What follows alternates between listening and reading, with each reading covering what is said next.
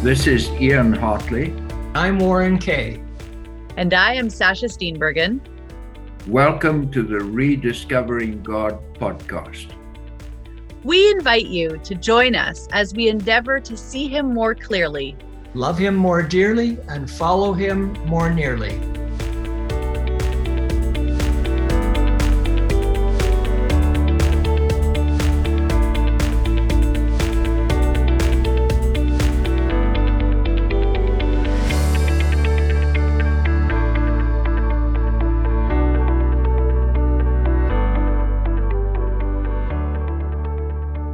Welcome to our Rediscovering God podcast and dialogue today. There was several times that the disciples seemed to have blinders on. They could not see or particularly understand what Jesus was saying. And so today we're going to look at some of those. Ian has done some very cutting edge work and made a discovery that he's going to share with us today as we look at the truth that we could not understand. Ian? Thank you, Warren and Sasha. And, it's really mind-blowing, as my friend Sasha would say. What worries me about this statement is that if your mind blows, your intelligence must decrease. So, it probably is happening, Ian. That Jesus' suffering and death was not expected by Israel in Sati, a Common Era or AD. We look back on Jesus' life and it just seamlessly goes into his death and resurrection.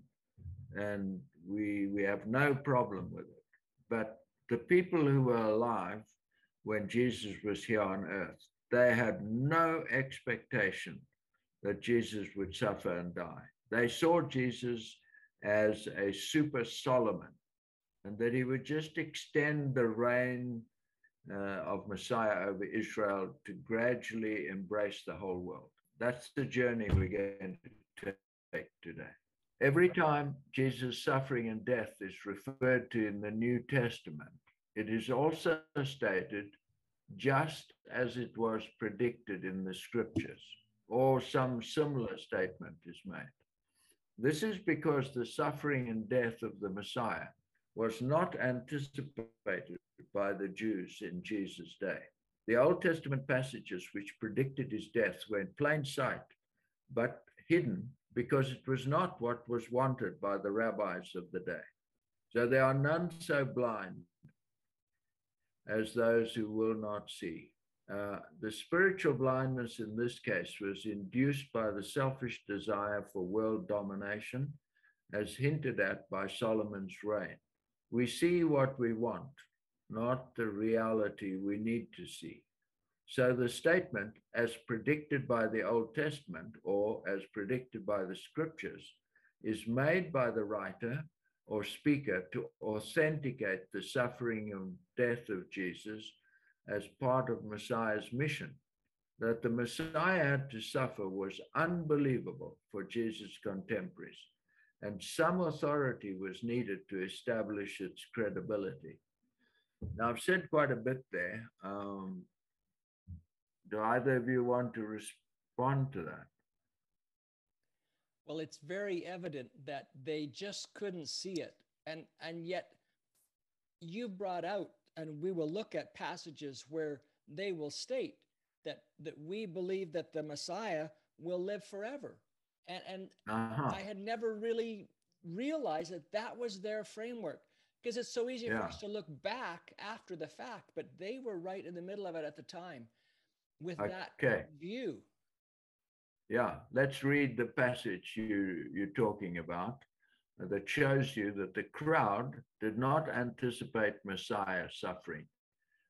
Sasha, if you read John 12, 31 to 34, please. The time for judging this world has come, when Satan, the ruler of this world, will be cast out. And when I am lifted up from the earth, I will draw everyone to myself. He said this to indicate how he was going to die. The crowd responded, "We understood from scriptures that the Messiah would live forever. How can you say the Son of Man will die? Just who is the Son of Man anyway?" So that's pretty clear. Thank you, Sasha. The crowd responded, "We understood from scripture that the Messiah would live forever. How can you say the Son of Man must die?" So it's not only the crowd, but one of Jesus' disciples, Peter.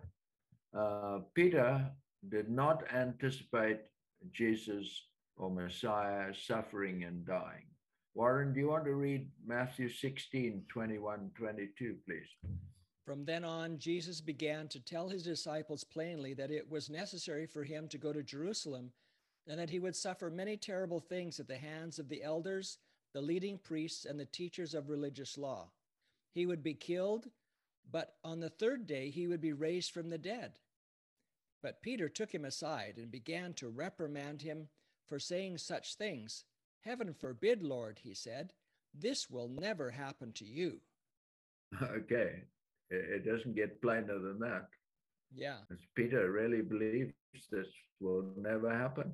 I wonder what he thought had happened to Jesus. Yeah, it was just totally out of left field. Even though he repeatedly told them this, they just could not take it in. Yeah. So even after his death, we have the two disciples on the road to Emmaus. And even though Jesus has suffered and died, they can't believe that he's really Messiah because he suffered and died. Mm-hmm. Sasha, if you can read Luke 24, 19 to 21, please. "What things?" Jesus asked. "The things that happened to Jesus, the man from Nazareth," they said. "He was a prophet who did powerful miracles, and he was a mighty teacher in the eyes of God and all the people. But our leading priests and other religious leaders handed him over to be condemned to death, and they crucified him.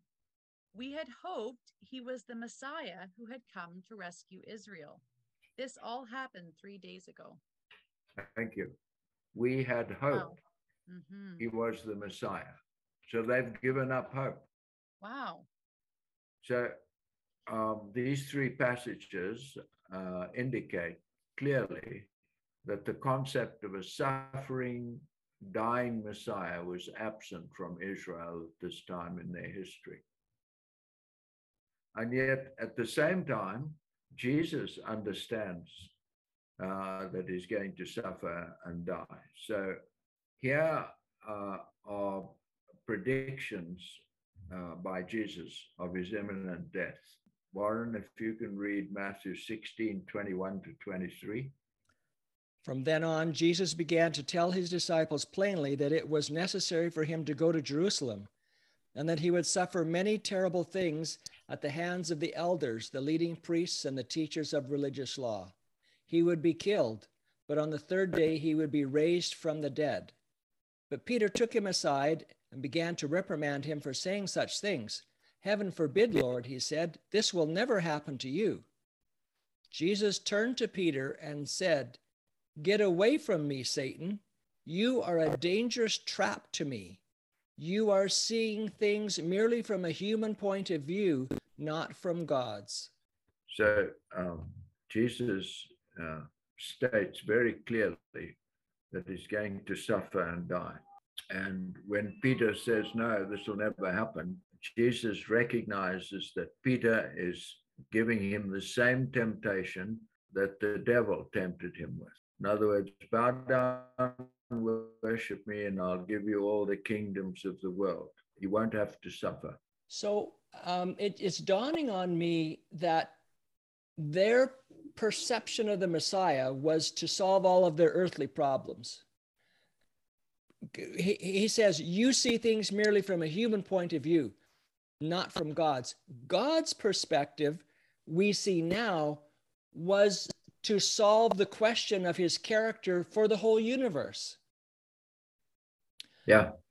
And even now, Christianity says that Jesus died to forgive us and not consider the question of his character in the whole universe.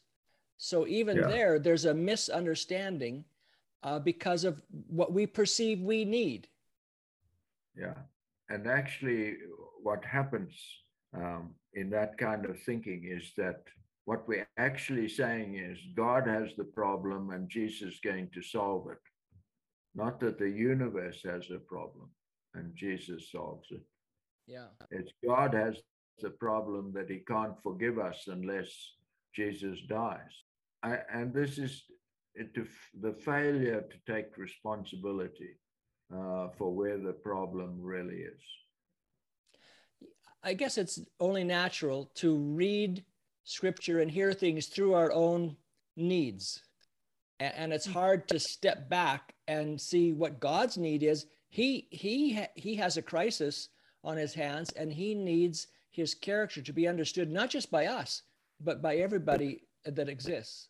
So maybe this is what Jesus is thinking about in the Lord's Prayer when he says, your kingdom come on earth as it is in heaven. Yeah.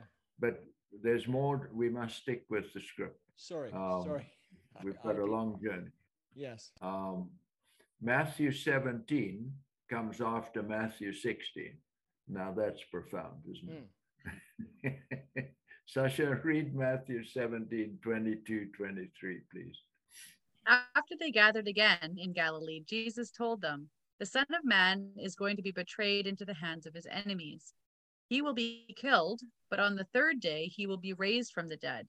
And the disciples were filled with grief. Okay, so we're moving towards Jerusalem. We're not there yet, but we are in Matthew chapter 20. Warren, if you could read that, Matthew 20, 17 to 19. As Jesus was going up to Jerusalem, he took the 12 disciples aside privately and told them what was going to happen to him. Listen, he said, we're going up to Jerusalem, where the Son of Man will be betrayed to the leading priests and the teachers of religious law. They will sentence him to die. Then they will hand him over to the Romans to be mocked, flogged with a whip, and crucified. But on the third day, he will be raised from the dead.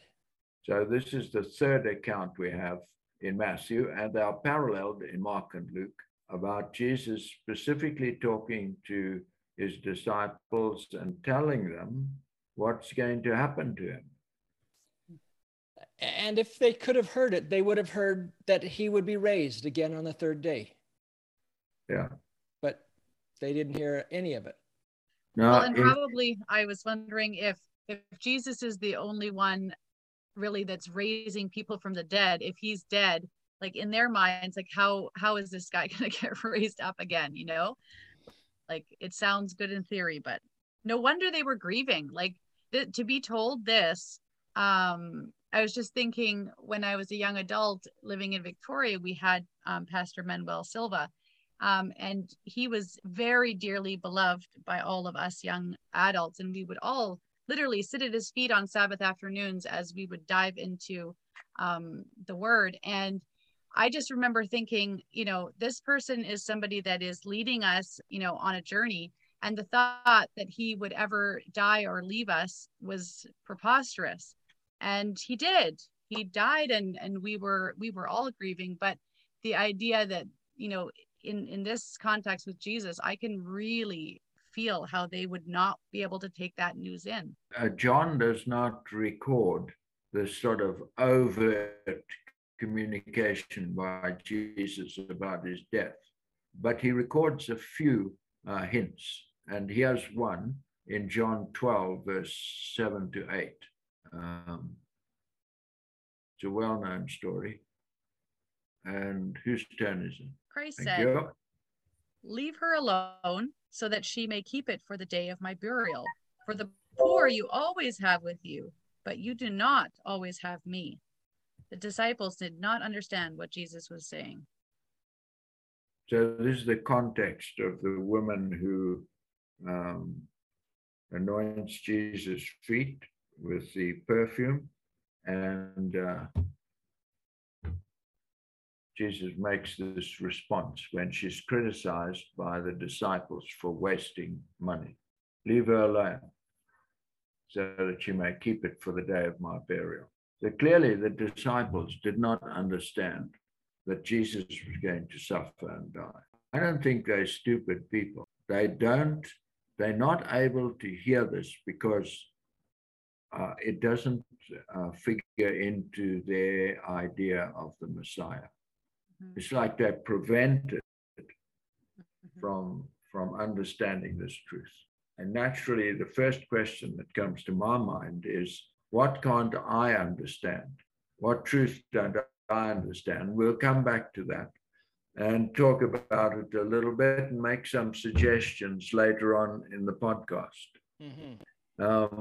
So Jesus actually makes statements about the predictions of the Old Testament of his suffering and death.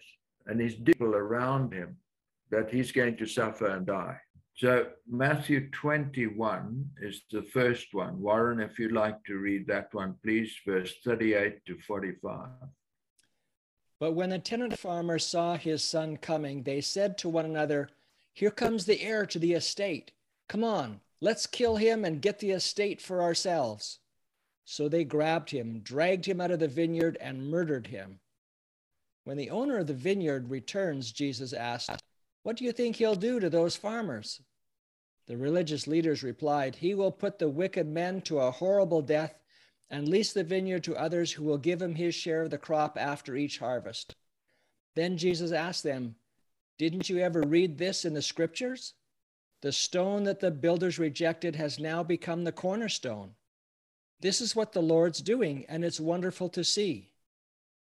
I tell you, the kingdom of God will be taken away from you and given to a nation that will produce the proper fruit. And anyone who stumbles over that stone will be broken to pieces, and it will crush anyone it falls on." When the leading priests and Pharisees heard this parable, they realized that he was telling the story against them. They were the wicked farmers. So here we get to understand what the stone is that Israel stumbled over.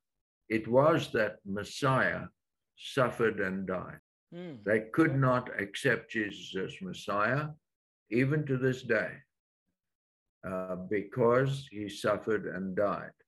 And their Messiah was going to live forever, and he would never suffer and never die. That's a very interesting clarification that you've made, because I never thought of it that way before. Yeah, that's good. Sasha, will you read Matthew 26, 50 to 56, please? Jesus said, "My friend, Judas, go ahead and do what you have come for." Then the others grabbed Jesus and arrested him. But one of the men with Jesus pulled out his sword and struck the high priest's slave, slashing off his ear. "Put away your sword," Jesus told him. "Those who use the sword will die by the sword. Don't you realize that I could ask my Father for thousands of angels to protect us, and he would send them instantly? But if I did, how would the scriptures be fulfilled that describe what must happen now?" Then Jesus said to the crowd, "Am I some dangerous revolutionary that you come with swords and clubs to arrest me? Why didn't you arrest me in the temple? I was there teaching every day." This is all happening to fulfill the words of the prophets as recorded in the scriptures. At that point, all the disciples deserted him and fled. Okay, so here in 54, how would the scriptures be fulfilled that describe what must happen now? And we're in the process of Jesus' arrest and trial and finally execution. And then verse 56 says, all this happened to fulfill the words of the prophets as recorded in the scriptures. So what Jesus is doing is he's authenticating what's happening by saying to them, listen, this was predicted in the scriptures. They didn't get it, but Jesus got it. So we come now to the two disciples on the Emmaus Road again, here's the conversation that Jesus has with them. Luke 24, 25 to 27. Warren, if you want to read that, please. Then Jesus said to them, "You foolish people, you find it so hard to believe all the prophets wrote in the scriptures. Wasn't it clearly predicted that the Messiah would have to suffer all these things before entering his glory?" Then Jesus took them through the writings of Moses and all the prophets, explaining from all the scriptures the things concerning himself. We're actually going to look through those predictions that Jesus possibly used to try and show these discouraged disciples that this was all predicted. It had to happen. But the resurrection was also predicted. Sasha, continue the story in Luke 24, verse 32, please. And they, the two disciples, said one to another, "Did not our heart burn within us while he talked with us by the way, and while he opened to us the scriptures?" Okay, so they're so excited about what Jesus showed them. They rush back to tell the 11 disciples in Jerusalem. Remember, they were on the road to Emmaus, which is northwest of Jerusalem. So they get back, they're telling the disciples, the 11 disciples and some others that were congregated there, in Luke 24, verse 45 to 46. Warren, if you would read that, please. Then he opened their minds to understand the scriptures. And he said, "Yes, it was written long ago that the Messiah would suffer and die and rise from the dead on the third day." Okay, so remember now, these disciples have heard about the resurrection. They don't believe it because it doesn't fit their paradigm for Messiah. And now these two from the Emmaus Road show up and they say, "Hey guys, we've seen Jesus. It's alive and well." And I can just imagine that the people in the upper room saying, "What are you guys smoking?" And then suddenly Jesus shows up himself. Must have been electrifying for them. Well, and the statement that he opened their minds to understand the scriptures.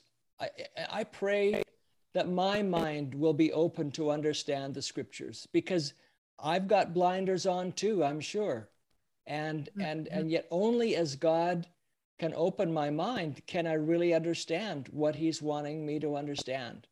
And so here's this God that, he opened people's ears. He healed the lame, he cleansed the leper, all of these things, and now he opens their minds. And they didn't get it until at this point. And then they were so thrilled with joy that they went into Jerusalem just overjoyed.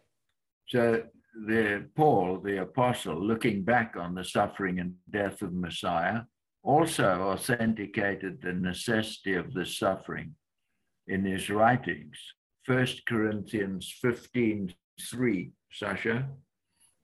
"For I delivered unto you first of all that which I also received, how that Christ died for our sins, according to the scriptures." You notice what he says. How Christ died for us according to the scriptures. So he's using the same literary persuasive technique, and he gives the authority for believing that that was actually part of the plan. Right.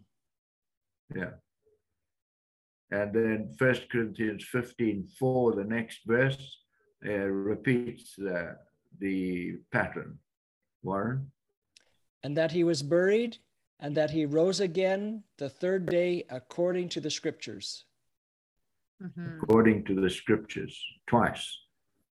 And of course, he tells them many other things about Jesus, but he doesn't say according to the scriptures for whatever else he tells them. He just reserves that authentication for when he suffers and dies and rises again, because that was the part that was unbelievable. So now we're going to do what you've all been looking forward to by this time, is which Old Testament scriptures did Jesus actually use to show that this had been predicted.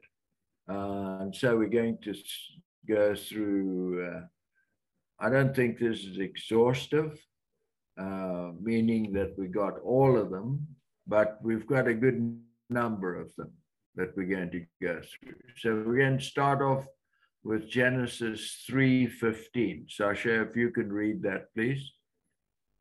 And I, God, will cause hostility between you, the serpent, and the woman, Eve's children, and between your offspring, and her offspring. He, Messiah, will strike your head, and you, the serpent, will strike his heel. Thank you. So what does it mean to strike Jesus' heel?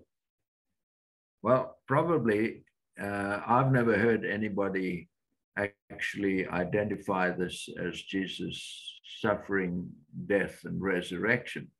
I've heard that that the serpent, the devil, would cause Jesus suffering, but never explicitly identified with his death and resurrection. I suppose some people have said that.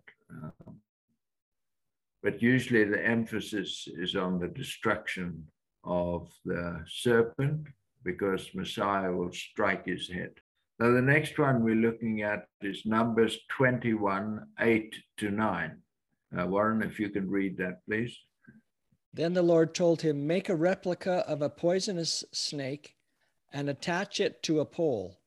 All who are bitten will live if they simply look at it. So Moses made a snake out of bronze and attached it to a pole. Then anyone who was bitten by a snake could look at the bronze snake and be healed. So here's the connection Jesus made when he's talking to Nicodemus with this bronze snake. This is what Jesus says to Nicodemus: as Moses lifted up the bronze snake on a pole in the wilderness, so the Son of Man must be lifted up, so that everyone who believes in him will have eternal life. So like, this is such an intriguing metaphor. You know, the snakes were the problem, and the bronze snake is put on the pole. And if you look at the bronze snake, you heal from snake bite. Here's the parallel. Jesus took the problem we have, which is our sinful body, nature, inclinations, and he lifted that human body up on the cross. And when you look at Jesus as your savior from all that's evil in your life, you are healed. It's a bit of a switch, because usually you think of the serpent connected with the snake. I mean, the devil connected with the snake, but here it's Jesus. Yes, this is why context is so important. Yeah. Symbols can switch their meaning depending on the context. Yeah.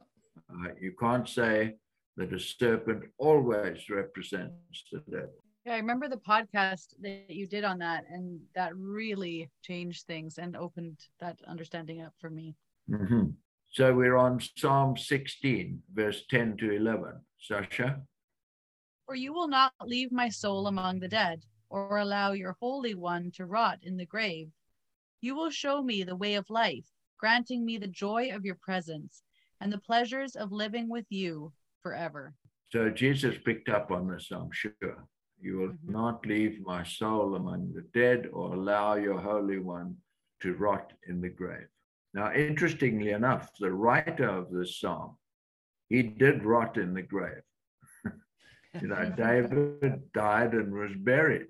And so he's not talking about himself. Although at the time, he probably didn't know who he was talking about. Yeah. This is the interesting thing about these predictive prophecies. Often the writers didn't know what they were talking about. Yeah. Especially this next one, Psalm 22. It's just a lot in this psalm here. Warren, if you can read down from 11 to 14. Do not stay far from me, for trouble is near, and no one else can help me. My enemies surround me like a herd of bulls. Fierce bulls of Bashan have hemmed me in. Like lions, they open their jaws against me, roaring and tearing into their prey. My life is poured out like water, and all my bones are out of joint. My heart is like wax melting within me. So this Psalms 22 is a wonderful, miraculous reflection of Jesus' experience on the cross. Yes. You know, we know retrospectively that Jesus actually died of a literal broken heart. We know that because when the soldier put his spear in the side of Jesus to make sure he was dead, there came out these two torrents of water and blood. We would say serum and hemoglobin, which means that the heart had physically ruptured and the blood was lying on top of the diaphragm and had time to separate out the hemoglobin from the serum. Sasha, if you can read from 15 to 18, please. My strength has dried up like sun-baked clay. My tongue sticks to the roof of my mouth. You have laid me in the dust and left me for dead. My enemies surround me like a pack of dogs. An evil gang closes in on me. They will have pierced my hands and feet. I can count all my bones. My enemies stare at me and gloat. They divide my garments among themselves and throw dice for my clothing. You know, that they divide my clothes amongst themselves and throw dice for my clothing indicates that Jesus is dead. Mm-hmm. There's no more use for his clothing. Oh Lord, I'm reading 19 to 21. Oh Lord, do not stay far away. You are my strength. Come quickly to my aid. Save me from the sword. Spare my precious life from these dogs. Snatch me from the lion's jaws and from the horns of these wild oxen. David is very graphic in his description of the enemies of Jesus. It really speaks to the inspiration of this passage, because there's no way that David would have known what he was really writing about. And yet, as you read it now, I mean, even as the disciples, they read it, some of them were observing the soldiers gambling for Jesus' garments, and it would have really made an impact on them. Except that they were so sure that he wasn't going to die, they probably weren't making the application. Oh, not then, after the fact. Yes, good. We are on Psalms 118, verse 22 to 23. We've run into this before. Jesus quoted this passage. Warren, if you'll read it, please. The stone that the builders rejected has now become the cornerstone. This is the Lord's doing, and it is wonderful to see. Thank you. So the stone refers to Jesus, and the builders rejected Jesus because he suffered and died. And that wasn't their paradigm for Messiah. And but then he became the most important stone, the cornerstone. We are in Isaiah 50, verse 5 to 6. Sasha, if you'll read that, please. Isaiah 50, verse 5 to 6. The sovereign Lord has spoken to me, and I have listened. I have not rebelled or turned away. I offered my back to those who beat me, and my cheeks to those who pulled out my beard. I did not hide my face from mockery and spitting. Now, this is clearly with reference to Jesus' torment and torture, and not specifically his death. Very accurate, isn't it? Yes, surprisingly so.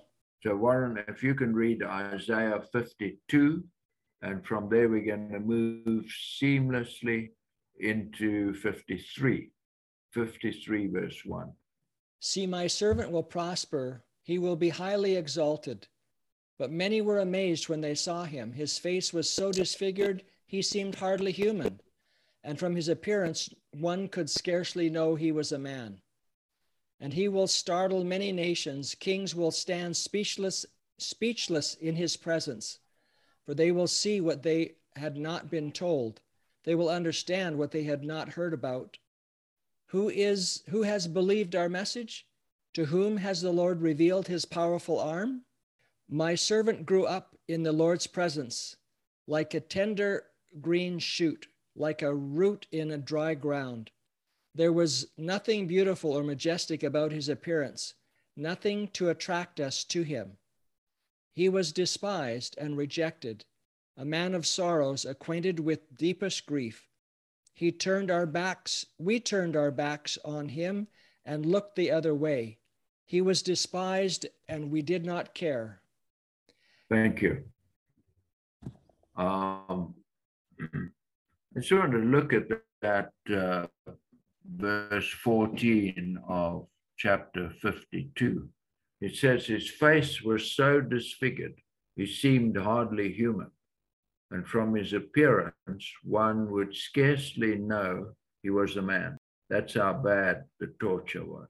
It almost makes the movie, The Passion, sound like it wasn't horrific enough.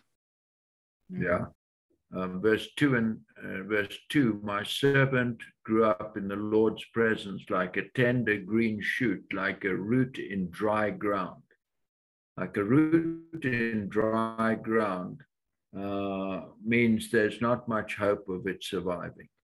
If you think of the early life of Jesus, Herod killing the baby boys in Bethlehem, the long journey to Egypt, living in this foreign country, that journey was also full of danger. There was nothing beautiful or majestic about his appearance, nothing to attract us to him. You know, when Judas brought the band of soldiers to arrest Jesus, he couldn't say, it's the tall man or the short man or the good-looking man or the man with nice long hair. Jesus was so ordinary that Judas had to say to them, it's the guy I embrace. Verse 3, he was despised and rejected, a man of sorrows, acquainted with deepest grief. We turned our backs on him and looked the other way. He was despised and we did not care. My response to that is shame on me. Having grown up in countries with the surfeit of beggars on every street corner, I'm an expert at looking away and not seeing what's actually happening. Sasha, if you can read from verse 4 down to verse 5. Yet it was our weaknesses he carried. It was our sorrows that weighed him down. And we thought his troubles were a punishment from God, a punishment for his own sins.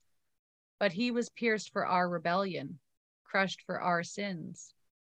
He was beaten so we could be whole. He was whipped so we could be healed. Thank you. Verse 6, Warren. All of us like sheep have strayed away. We have left God's paths to follow our own. Yet the Lord laid on him the sins of us all. He was oppressed and treated harshly, yet he never said a word. He was led like a lamb to the slaughter, and as a sheep is silent before the shearers, he did not open his mouth. Thank you. What is this business of Jesus going quietly to his death? Why is this mentioned? Well, it certainly is a fulfillment of what he said in Matthew 5:48 or 43, not to resist an evil man. Yeah, he does not resist his tormentors and his executioners. This is symbolized by Jesus going quietly like a sheep. Notice it says he was led like a lamb to the slaughter.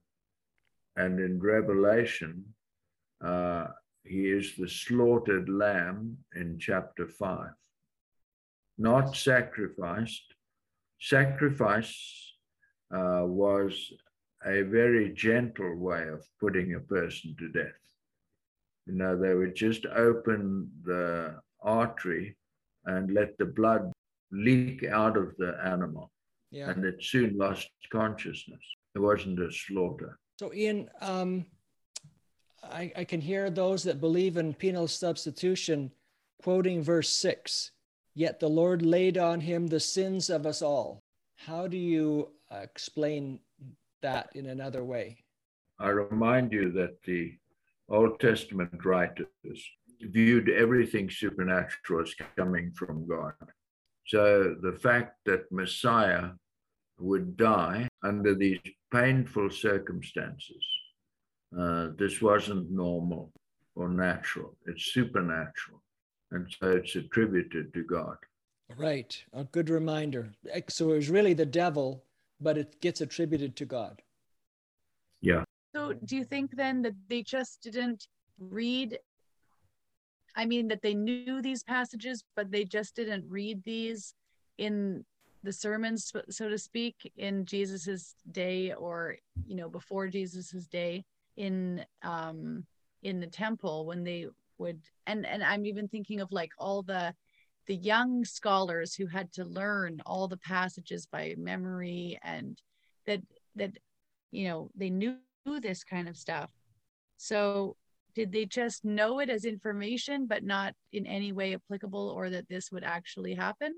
You know, when you're an adolescent and you're reading stories, like Old Testament stories, there's a lot of stuff you don't get. You just read over it because you don't really know what it's talking about. Okay. I mean, like early in Genesis, it says, and Adam knew his wife in King James language, and she became pregnant. So that doesn't make any sense to you as a young person. So you just... Yeah. I think that's what's happening here with Jesus' suffering and death. They just can't grasp that this could happen. So they read it, but they don't grasp what it's actually saying. I mean, it sounds to me like a lot of scripture that I have read over, you know, the course of my life. And it's only when you guys started decoding the word, did any of it start coming alive and making sense. And, you know, it's like, you know, for you guys teaching what you're teaching, it's like we're the disciples on the road to Emmaus, you know, and we're getting scripture explained and we're understanding, you know, and it's like, that's why we get excited, because it's becoming clear, right? So of course we're the ones now who are like, oh my goodness. Our hearts start to burn within us. Yes, exactly. I was going to say my mind's getting blown, but I don't want to, I don't want my intelligence to go down. Yeah. Warren, we finally cured it. So we're going to read a few more verses in Psalm 22, and then we'll move to Daniel 9. Read for 8 and 9, please. Unjustly condemned, he was led away. No one cared that he died without descendants, that his life was cut short in midstream. But he was struck down for the rebellion of my people. He had done no wrong and had never deceived anyone. But he was buried like a criminal. He was put in a rich man's grave. No, you can't miss it now that you know it, what this is talking about. His life is cut short. He dies without descendants. He was struck down. He was buried like a criminal. He was put in a rich man's grave. I mean, he's dead. And there's a contrast there in the last two lines. On the one hand, he's buried like a criminal, but on the other hand, he's put in a rich man's grave. Criminals wouldn't be put in rich man's graves. Well, having a stab at it meant he was honored in the way he was, where he was placed. So he's buried like a criminal. He is a criminal in the eyes of the Romans Right. and the eyes of the Jews. Mhm. So he would have been just thrown on the trash heap in Gehenna, Yeah. but he's placed in a rich man's grave. Mhm. Because some rich men were starting to understand what he was all about, and they wanted him to have a more honorable burial than what a criminal would have. And this is what the woman's perfume predicted. See, when she pours that perfume on his feet, she's honoring him. She's treating him like a rich man.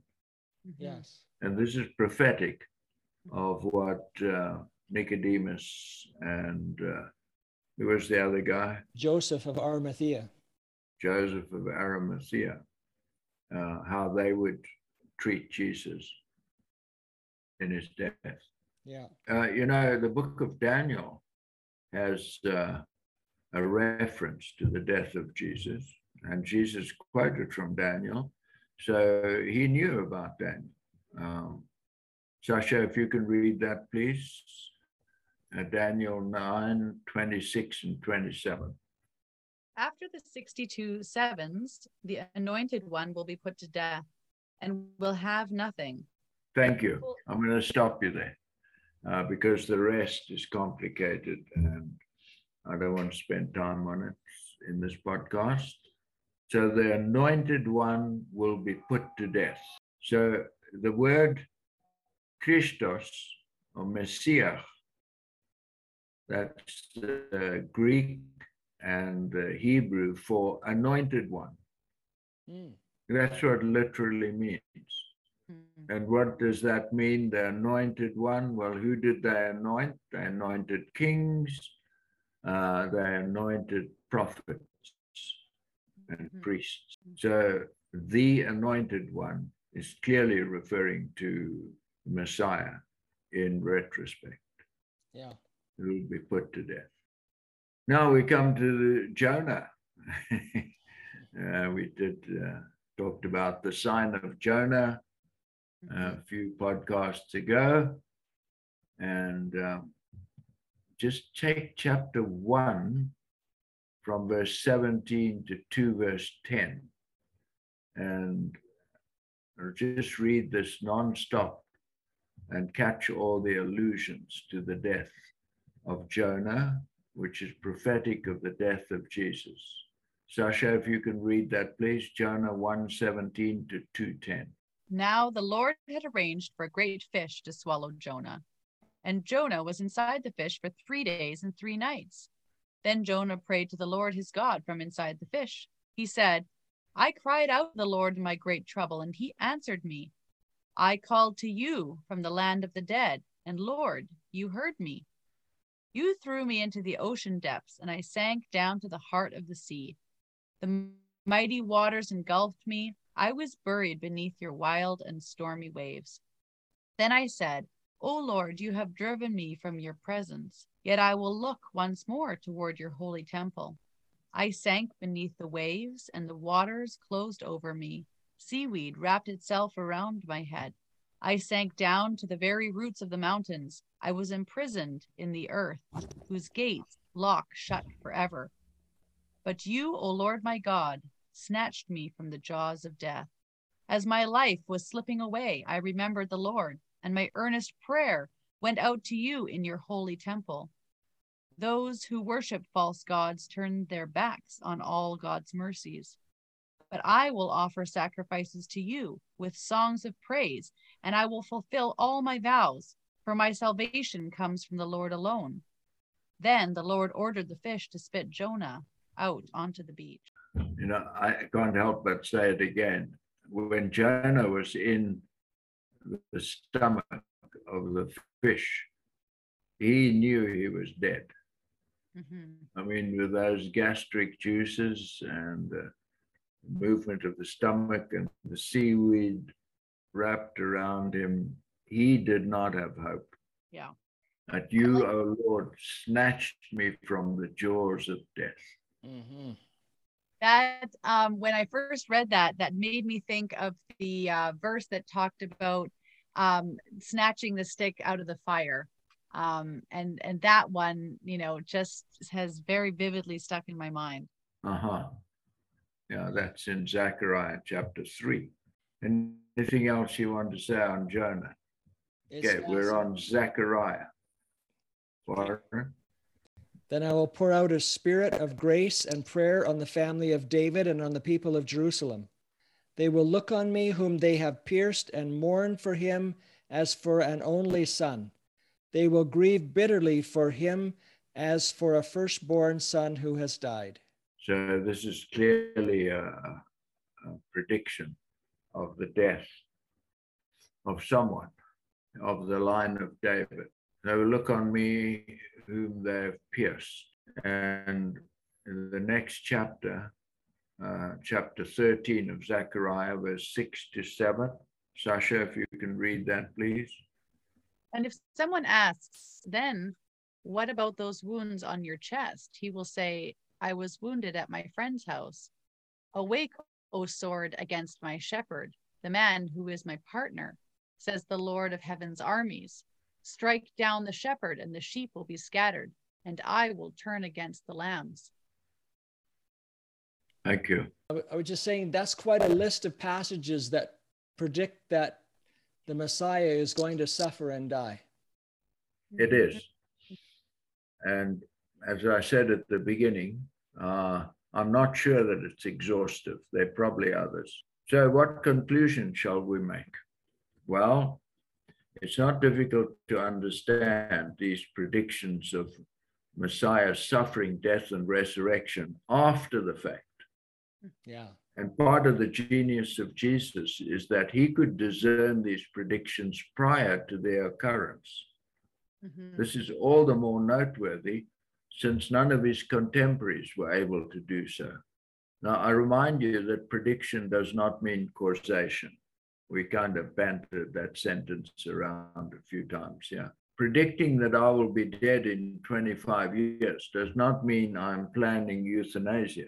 My prediction is based on statistics concerning longevity. The Old Testament prophets wrote under inspiration. They often did not understand the predictive power of their own writing. It is unlikely that David knew when he wrote Psalm 22 that it would be a messianic prediction of Jesus suffering on the cross. What do you think? Do you agree with that? Yeah. The statements in the New Testament about the prediction by the Old Testament of Jesus' suffering and death are to authenticate the necessity of his suffering and death. This was necessary because the idea that Messiah would triumphantly reign was so ingrained that Christ's suffering and death was a stumbling block to receiving him as Messiah. So it seems to be now, after looking at the evidence, that many people gave up their hope in Jesus as Messiah when he was arrested and tortured and finally executed. And that's epitomized by the disciples on the Emmaus Road and the 11 disciples.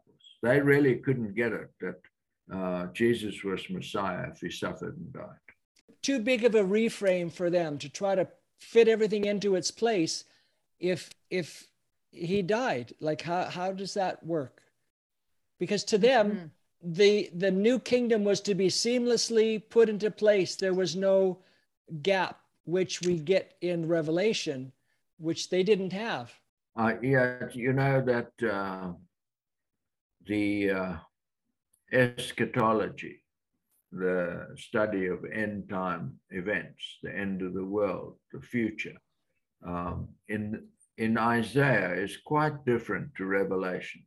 Yes. Isaiah's idea of the lamb and the lion getting along well, and children living to 100 and still being children and all that kind of thing. Heaven for them was an earth that evolved under Messiah's leadership into this place of peace and harmony. Whereas in Revelation, following Jesus' lead, this earth cannot be rehabilitated. It cannot be restored like an old car. Our bodies and the planet itself have to be completely changed. And that's different to what our Jewish friends believed and believe. So we come back to the question we posed right near the beginning. What predictions in the scriptures are we blind to in our time because of our selfish desires? Mm-hmm. Well, I mean, we too, I think I speak for the two of you, want to avoid suffering and enjoy prestige and position. That very fact is going to close our understanding up. I covered ears that hear, eyes that see, and a mind that can understand what the Spirit is trying to teach us through the scriptures. So I got to thinking about maybe some areas of blindness. And here's the problem. I can't think of them for myself. I mean, that's, I need help in this area. But there are some ideas that other people hold that I can see very clearly from scripture that they're based on their wishes and not on the evidence of scripture. So let me give you one.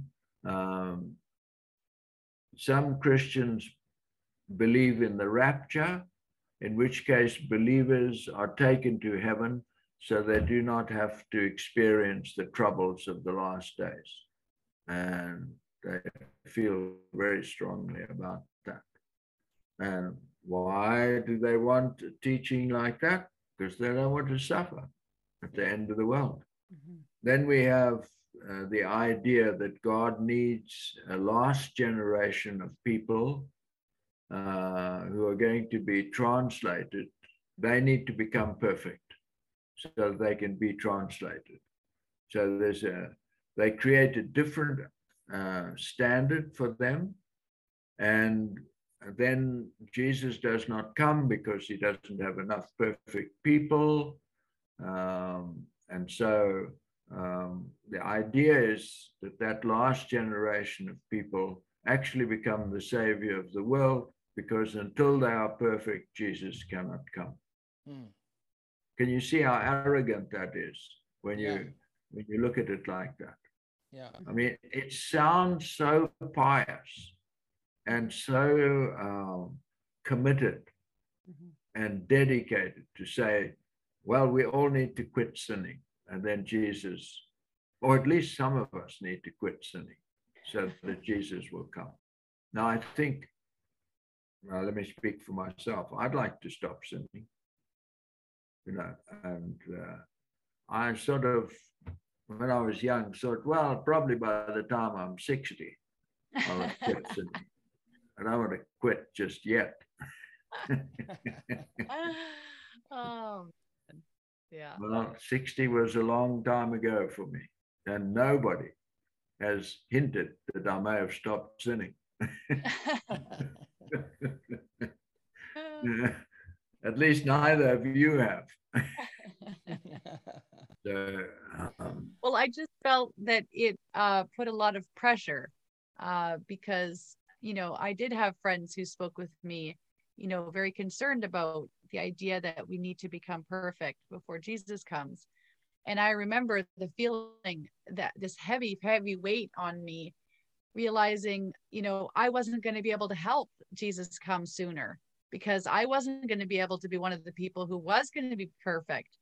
And if he did come, well, he certainly wouldn't be coming to get me. Thankfully, there'd be some perfect people, hopefully ready for him. But it just felt very heavy, and also sealed my fate in the sense that I wouldn't be, if I was alive then at that time, I wouldn't be going. So there are two people that we know of that were translated, apart from Jesus.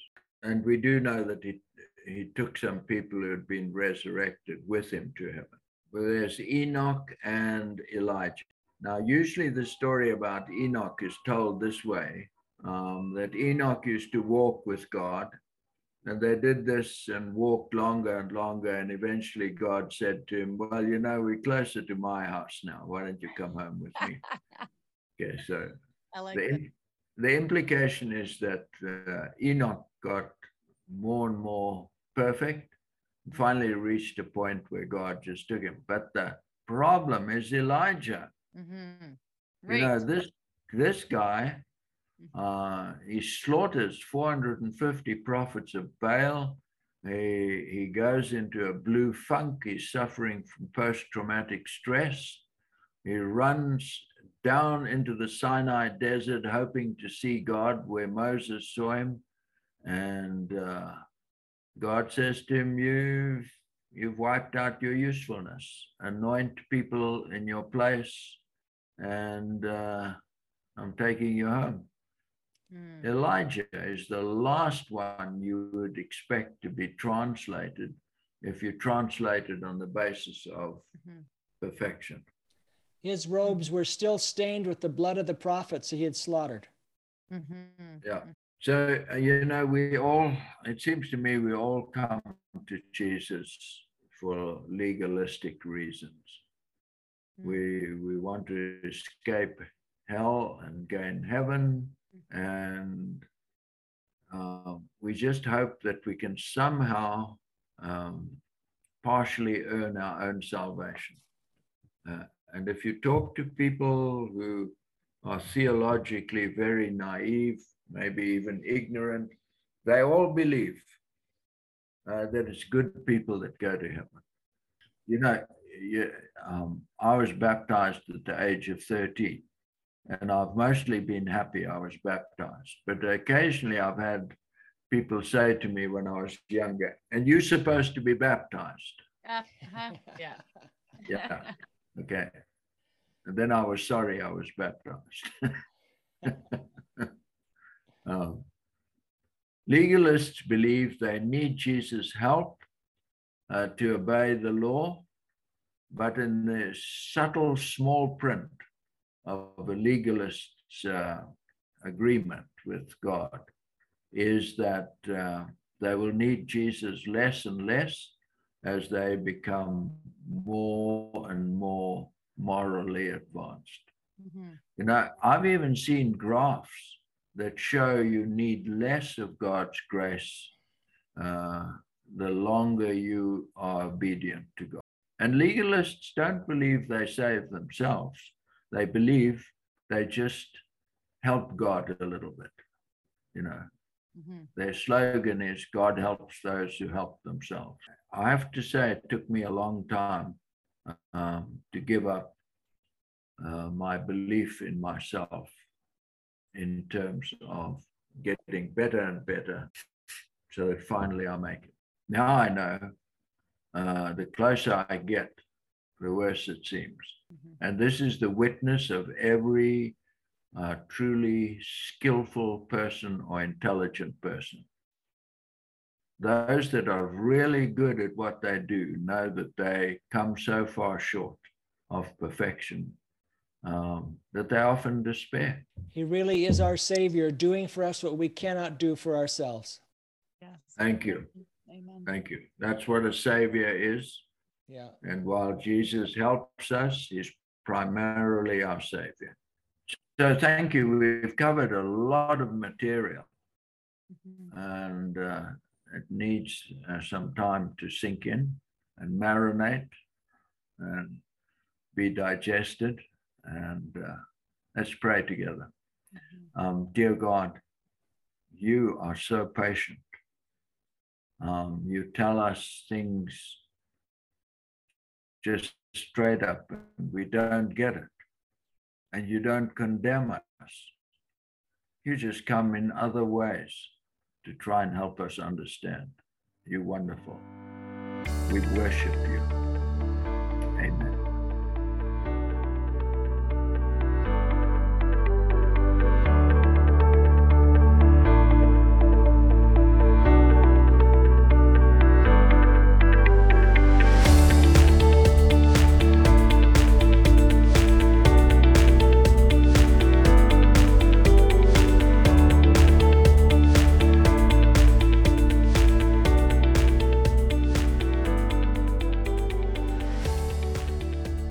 You will find the PDF document that we're following today on our website, rediscoveringgod.ca, where the recordings, the PDFs, the podcasts are all listed there, and you can share that website with your friends and they can follow along. We'd also really love to invite you to the Monday night Zoom discussion, where we all gather in fellowship with each other, all us listeners of the podcast, where we can come with our questions, comments, thoughts, resources. It's a wonderful time of encouragement where we get to affirm each other and encourage each other. So that's Monday nights at 7:30 Mountain Time. You can just type in 403-506-9201, and we'd love to have you there.